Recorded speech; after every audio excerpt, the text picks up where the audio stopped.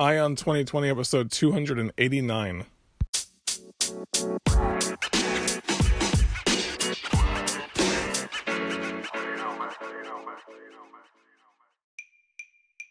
Have 2020 vision with Ion 2020, your source for the news and events in the lead up to the 2020 presidential election. I am Ray Eaton, and I will keep you up to date daily until November 2020 with a libertarian perspective on the candidates and their policies along with the news. Thank you for joining me. Now let's clear our vision.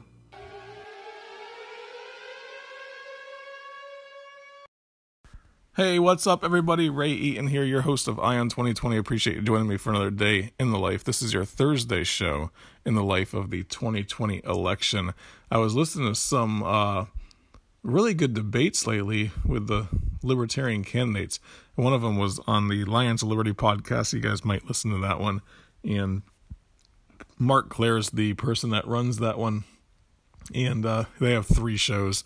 But anyway, so they do 3 shows a week, but one of them this week was a libertarian debate, and it had several candidates that were on there. And I just was listening to it, and I was thinking to myself, wow, these people, it's a diverse group. Not really. I mean, there's people that are going towards the, let's be as pure as possible libertarians, down to the people that are a little bit more pragmatic. And you guys know this. I tend to go with the people that, I tend to like people that are a little bit more pragmatic in some ways, and there's a good argument to be made on both sides, though. You do want to educate people, and one of the philosophies of the Libertarian Party from the beginning was to be an educational party, one that would educate people towards liberty, educate people in a way that would lead towards more libertarian ideals being embraced by people, and maybe, hopefully, down the road, embraced by politicians.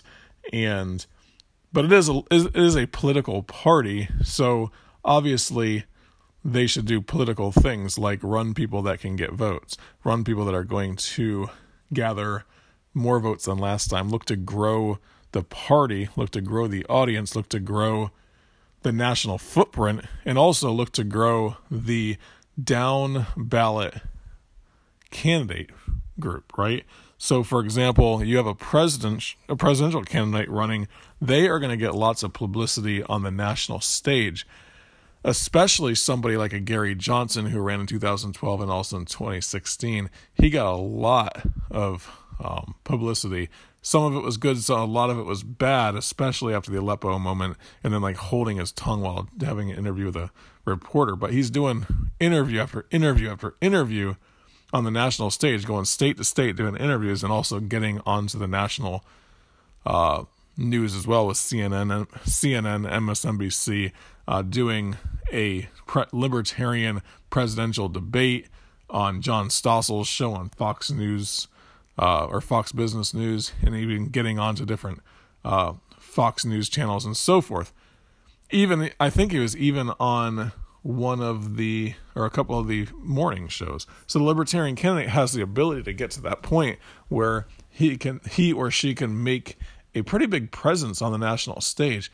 And that does nothing but help the down ballot candidates. And that's something that they should be doing. They should be going to those candidates and going out there with them and campaigning with them in their local cities, local states, and so forth, and knocking on doors and helping those candidates really get the message out there, because that's really where the impact of the Libertarian Party is going to be, is at the local level, and getting politicians into office that are going to stand for liberty. Maybe they're not the ideal libertarian, maybe they're not the, have all the same libertarians views as you, but they're running on the libertarian ticket, and whether they're purebred libertarian that doesn't believe in government or libertarian that just wants to limit government, at least we have people that are going to be running in that sense. And that's what I agree with. We're at a point in this world where it doesn't matter how pure libertarian you are or how pure your stance is. It really matters where we're at today, which is a totalitarian government in some way. We're in a government right now where you have governors that are shutting down states. You have governors that are trampling on the rights of individuals, human rights, rights that should not be trampled on, rights that you own because of the fact that you're alive. So why are we so worried about who's the most pure? That's the argument to be made on that side. On the other hand, I can see that Jacob Hornberger's message of being, we need to be pure, we need to stand up for liberty in all ways, and maybe people will come to that message. But there are groups that stand up for that message already. There are groups that are out there. Does the Libertarian Party need to be just another group, another think tank that has a pure message of liberty? There's lots of think tanks out there where it's a political party, so it needs to be a political organization that is going to try to get people onto the ballot, get ballot access in all 50 states, and get down ballot votes for state and local politicians that are going to run libertarian. So that is my stance on the pragmatic side of things. Now, are we going to draw more people in by having some sort of idealistic view, some sort of, I think Jacob Hornberger's message is specifically, we're the party of principle. So are we going to be focused on the principle of being a libertarian so much? Is that really going to draw people in?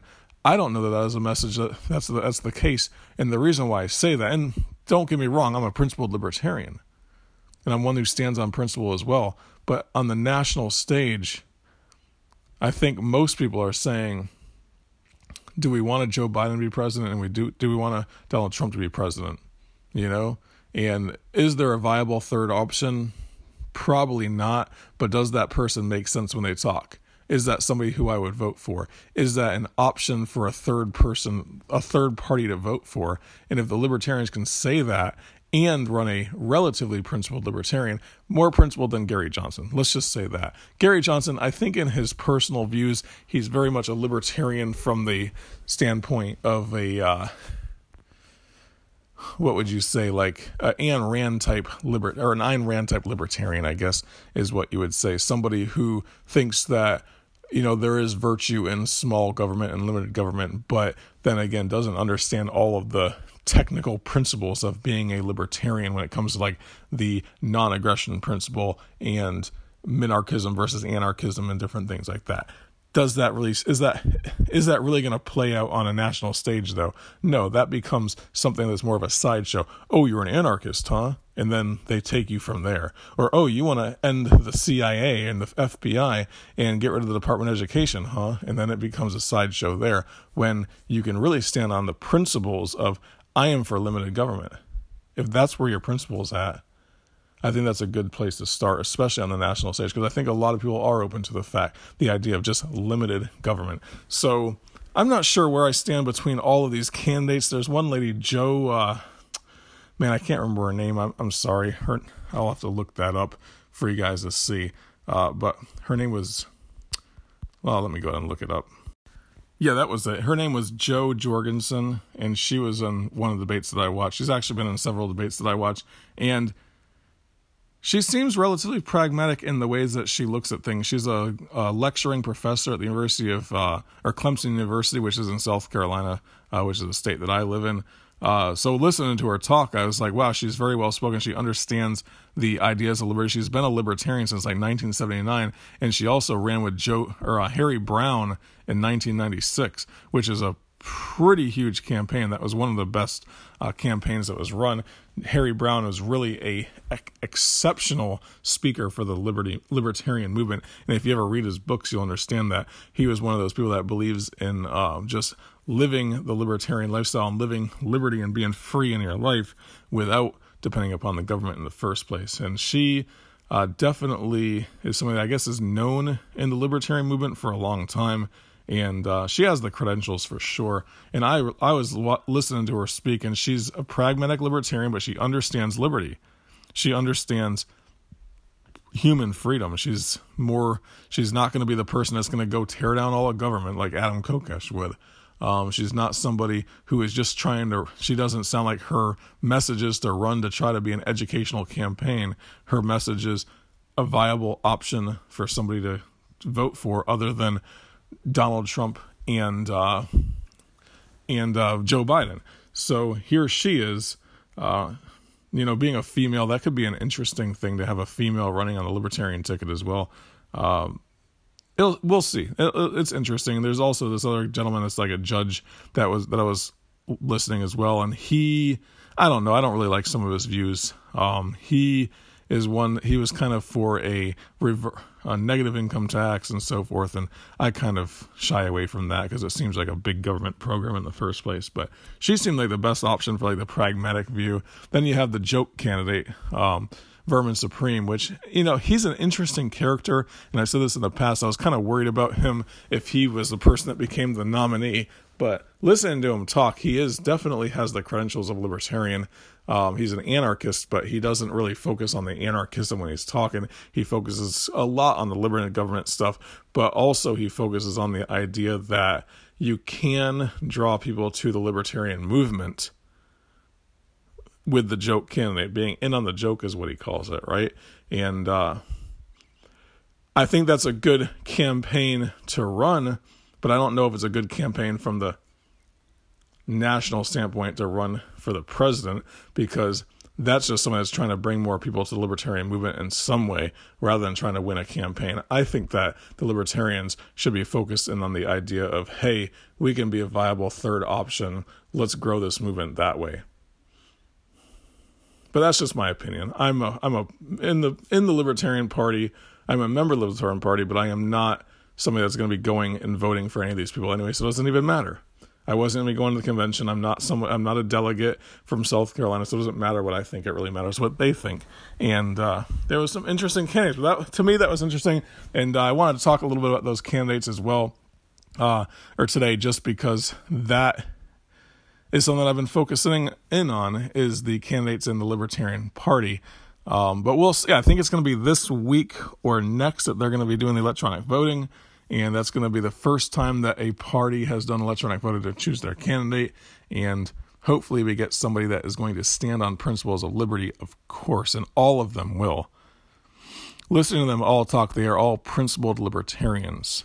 And I've always said this, and we're all on that bus. We're all moving towards liberty. Let's turn the bus that we're on right now that is not moving towards liberty whatsoever. So our goal is to get in charge of that bus in some way, through down ballot access, through down ballot candidates. And then it's not like we're going to be running somebody that's going to win the presidency, but also getting that message out there that, hey, we can be a third option that is going to be a principled, limited government party, and then move forward that way and get that bus moving towards liberty. It's like a football field. We're trying to get first downs. We're trying to get little small wins. We're trying to get 1 yard at a time if we need to. And if we could just do that in the Libertarian Party, that would be great. One thing I want to talk about as well, I was talking about the contact tracing the other day, and the contact tracing is there's this $100 billion bill that's going through Congress, and they have $100 billion of that $3 trillion bill that's going through Congress. It was passed by Congress and supposed to sit on the Senate's desk, is for contact tracing. $100 billion for contact tracing. And I guarantee you that down the road, it'll be money that's going to Google and Apple for their little app that's going to use to communicate and let local authorities know who's been in contact with who and so forth, so they could come to your house and lock you down in some way. I don't know if it's going to be that extreme, but you know what? It's a step in that direction. And what I say is this. I just heard this the other day, is that a few municipalities already and a few states already have signed these 24-month contracts with employment agencies and employment companies that are going to create these contact tracing companies, right? They've already signed these deals, 24-month contract to do the contact tracing for coronavirus. A 24-month contract. So let's say, I've heard in Texas they're going to hire like 4,000 people, maybe 5,000 people to do it. I think there's 27,000, maybe 30,000 people that are going to do it nationwide, and it'll probably grow from there. For 24 months, guys. 24 months of your privacy gone. 24 months of people knocking on your door and telling you, hey, you've been in contact with somebody that has COVID. Take this swab right now, and if you don't, then you're going to have to stay home, and we're going to make sure of it. We're going to put you on a list. 24 months of that. And then I say this, is there going to be mission creep? You know this with government agencies, with government anything, there's mission creep. Those budgets go up a little bit every year. They look to do more stuff every year. Oh, wait, not only are we going to look for COVID, we're going to track people that have the flu as well. After 24 months, we need to extend this because, it's worked so well for the flu. Look how many lives we've saved for the flu. Then that mission creep goes even further and further for the cold, for this and for that. And then it becomes a government program that is always there. Once a government program is established, it's going to be there indefinitely. It doesn't go away. We can't give up these 40,000 jobs, these 50,000 jobs of contact tracers. We got to make sure that they stay employed. And we got to give them something to do, so let's just have them spy on the people. Let's just have them do all this stuff. That's what it really comes down to. The mission creep. It happens in everything with government. The most talked about place is the mission creep that happens within the CIA, the CIA, the FBI, and also like the military invasions in Iraq, Afghanistan, and so forth. The mission creep. They not only invade Iraq, but now they're able to go into Syria. The mission creep. Now they're doing little things in Pakistan. That's the mission creep. Now they're not only in Saudi Arabia, but they're also helping them invade Yemen and bomb Yemen. The mission creep. The mission creep will happen with these contact tracing companies, these contact tracing bureaucracies that they're going to be creating in every single state. And it's going to lead to less privacy on your part, and that's kind of scary if you ask me. It'd probably be a good thing for you to start reaching out to your local politicians and your state politicians and your governors and so forth and not put up with that, okay? This is a virus. Yes, people die from it. Yes, people die from the flu all the time. Have we taken away that many liberties because of the flu ever? Have we ever gone down this road before? Absolutely not. You need to be careful, okay? Careful. This is the last topic that I want to talk about, is moral hazard. The moral hazard. You know what moral hazard is? It's this. When, for example, you ever hear about a parent who gives their child money knowing that they're going to go buy drugs, right? Because they want to take care of them, because they want to help them, because the child begs for stuff. So you give them the money that they need. I'm going to use it for food, but they go out and buy crystal meth with it or whatever. The idea that you're going to continue to help somebody that's hurting themselves. That's moral hazard on that level. Now think about it from a business standpoint.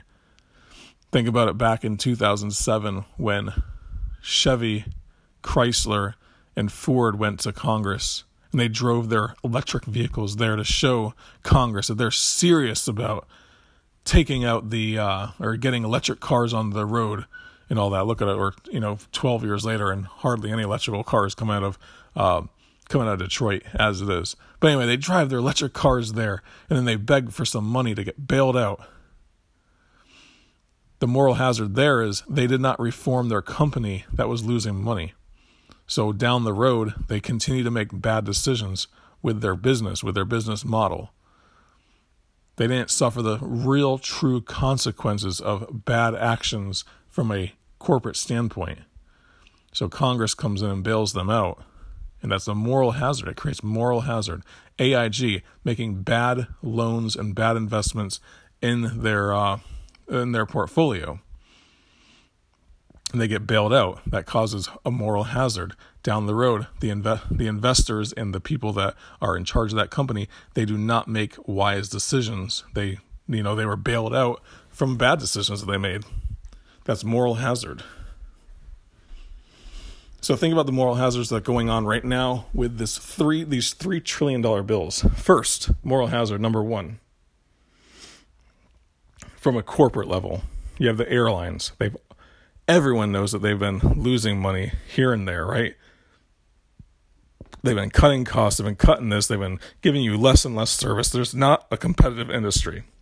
It's not an industry that is attempting to serve you. They're cutting things, they're doing this, they're doing that in order to give you less and less service and just get you to where you're going. They stopped allowing you to have bags on the airplanes, and now they're even starting to charge you now for getting like a better seat or first person onto the airplane, so you could put your bags up on top. All this stuff, and now the airlines are coming to the government for bailouts. They've been not only the things that they're doing is, instead of taking the money that they make and saving it for a rainy day, what do the corporations do? What do the airlines do? They buy back stocks. So they have a lot of equity in their company. They've been doing stock buybacks for the last 10, 12 years now. But what they end up doing, instead of saving that money, they buy back the stocks, they increase shareholder wealth, they increase the value of the shares. And then when things go bad, instead of selling some of those stocks, instead of liquidating some of the assets, instead of doing that, they go to Congress and ask them for money for a bailout for $50 billion. For $50 billion. And they get it. Creates moral hazard. They're not paying for their sin. They're not paying for the bad things that they're doing. So down the road, what they do, later on, what they'll do is continue to do the bad thing, do the stock buybacks, not save for a rainy day, expect the taxpayer to be their insurance policy rather than having an insurance policy. We're too big to fail. Congress, bail us out. Not letting bankruptcies happen, not letting the normal business cycle happen. You're not serving your customer properly up to par. You're not competing. Customers stop doing business with you. They go away. Then you ask for a bailout. That's the challenge. Then you ask for the government to bail you out, or ask for the government to limit the number of competitors that get into your industry and so forth. Causes a moral hazard. They're going to start doing bad things. They're going to start, and other companies are going to see this as well. Other banks are going to see this. Other larger corporations are going to see this. Walmart's going to see this. They're going to make bad decisions with their money as well, knowing that the government will bail them out. It'll be interesting to see going forward with all these bailouts what happens, because everyone's going to the government looking for some sort of cash back to them because of the situation that we're in now. Yes, the situation is bad, but they should have saved for a rainy day. And if they knew that they weren't going to get bailed out, if they knew there was no option to ever get bailed out, they would have had to, because that would have, the shareholders would have demanded it. But now they know that they can socialize the costs, or socialize the loss, They can socialize the losses, and they could keep the profits. It's the moral hazard. The country is becoming more and more fascist each day because of that. More socialist each day because of that. When you merge corporations and the government, that's nothing but fascism or socialism, leading to communism in some ways. That's the challenge. Individuals have moral hazard as well. And what's happening today? We're a country that does not save for a rainy day, guys. People they're living paycheck to paycheck, and that might be the system that we live under. That might be the fact that we all go out and spend our money, but you know what? It doesn't pay to save. Credit's so easy. People think, hey, I'm just going to go get everything on credit and so forth. That all is caused by the easy money policies of the Federal Reserve for the last, 50 to 100 years and so forth, that we've become a consumer society, but also that we've become a borrowing society, and that causes moral hazard as well. We don't save for a rainy day, so when the rainy day happens, what do? We look to government to help us out. And then we depend upon that if anything ever happens again. And down the road, more bad things will happen. Bigger bubbles will pop. We'll keep our hands out looking for more money. Savings will be destroyed because the government will gladly print that money. Interesting, right? And now, even on top of that, you have the states and the local municipalities that are in a situation of moral hazard. They've been borrowing for years, borrowing and borrowing, just taking it, selling these bonds, building up these big stadiums in their towns, building up these nice downtown areas, taking just so much money in, and borrowing. And now a rainy day happens. They can't afford to make the payments. They can't afford to make the service their debt. They can't afford to keep their states open in some ways. I mean, New York it has a huge deficit right now. They're begging for a bailout. You have Massachusetts, you have California, you have these states that are begging for a bailout from the federal government right now. And the federal government will bail them out, and they'll keep on doing the bad things that they're doing. They'll keep on running deficits. They'll keep on promising more than they can deliver in order to appease the voters, appease the people. Those politicians are not going to see the actions that they've taken. They're not going to be suffering the consequences of the actions that they've taken. And if they do end up having to suffer the consequences of those actions, it'll be losing their seat or losing their elected office. But then someone else will come in there and know that they're going to get bailed out down the road as well. We're in a situation of terrible moral hazard right now. States, local municipalities, individuals, businesses, corporations. And you and I are going to pay for it. Our children, not even us, not even you and I. It's going to be our children and our grandchildren that pay for it. It's going to be them that have to suffer to have less wealth, to have a lower standard of living than you and I had, because we want to spend all this money now. $3 trillion. I see this meme out there, and it's like they're going to spend $3 trillion, and if we all got an equal part of that, it would be $26,000 per family, and they should do that. But now they're just going to give us $1,200, and they're going to send. They're going to give us $1,200, and they're going to send the rest of the corporations. And they say, that's a little bit and whatever. But if the government gave you $26,000, it still goes onto the national debt, guys. It does. And it still causes inflation. I don't want any of that money. I don't think any of that money should go out to anybody. Corporations, businesses, small business owners, whatever. Open the economy, let things get back to normal.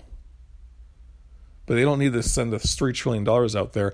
I don't care about that $1,200 check, whatever. It's not going to help me in the grand scheme of things. It's not going to change my life. It's not going to save my house. It's not going to save most people's lives or anything like that. That's just the cost associated with you shutting your mouth and not questioning the other $2.5 trillion that's being spent. I've said that in the past. But it's all going to be put onto the debt. It's going to have to be paid back at some point. And it won't be paid through the government stroking a $26 trillion check to pay off the national debt. That's not going to happen. I mean, I did the math earlier today.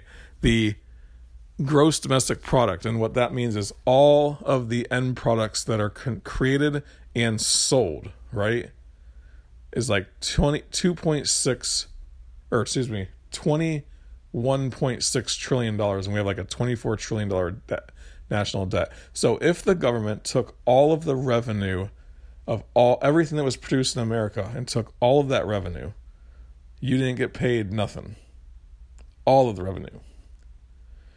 It would not cover the entire national debt. They'd still have $3 trillion left to pay off.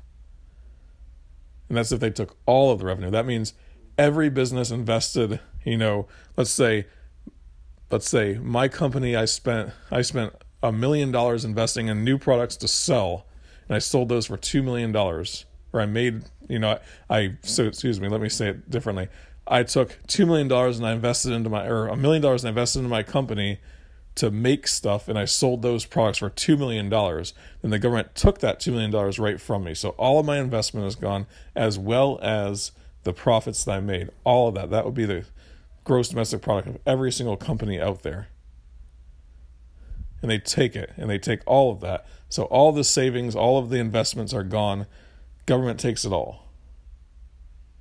You wouldn't even cover the national debt. The gross domestic product of the United States does not even cover the national debt right now for a year. It would take 1.5 or 1.25 years if they took all of that stuff. But no company's going to be able to give up all of their revenue because they need to pay their employees, they need to pay for the debts and stuff like that, for the loans they took out to produce the products and so forth. So let's say they said, you know what, at the end of the day, we'll just take all the profits from every single company in America, all of the profit. In total, all the corporations in America profit right around $2.2 trillion. $2.2 trillion is the total profit that these companies take in. So it would take 12 years to pay off the national debt. And that's assuming that these companies are able to give all of their profit away and not make any profit and then still stay in business for 12 years. And that wouldn't happen. That's interesting, right? But the politicians, they'll continue to sit there and spend. They don't care because it doesn't affect them. But our children are going to pay for that stuff. This $3 trillion stimulus payment, that is the government socializing the cost of bad decisions of these companies not saving a rainy day, and we're going to have to pay for it down the road. They borrow it. They print the money. So if the government prints the money, then it's your savings that is being destroyed because that's going to cause monetary inflation. But if they borrow the money, they're still going to spend it. That's going to cause a little bit of inflation as well. But eventually that money has to be paid back somehow. That $24 trillion has to be paid back somehow. It just keeps on building up. That's true. But some of it has to be paid back, has to be serviced. And in the end, our children and our grandchildren are going to suffer. They're going to have less wealth. They're going to have a lower standard of living than you and I do. And that's it. Sad to say it, guys. Sad to say it. But hey, I appreciate you hanging with me. This is your Thursday show. I am going to be out of town on Monday. It's Labor Day, or it's Memorial Day weekend. I'm going down to Daytona Beach, and I'll be there hanging out with my family. We've got another family going down there with us as well. I'll be there Friday until Monday, so I'm not going to be having a Monday show. So keep an eye out for maybe early next week. I'll probably do a show, though, maybe Tuesday or Wednesday or something. Then I'll try to do like a Thursday and Friday show as well.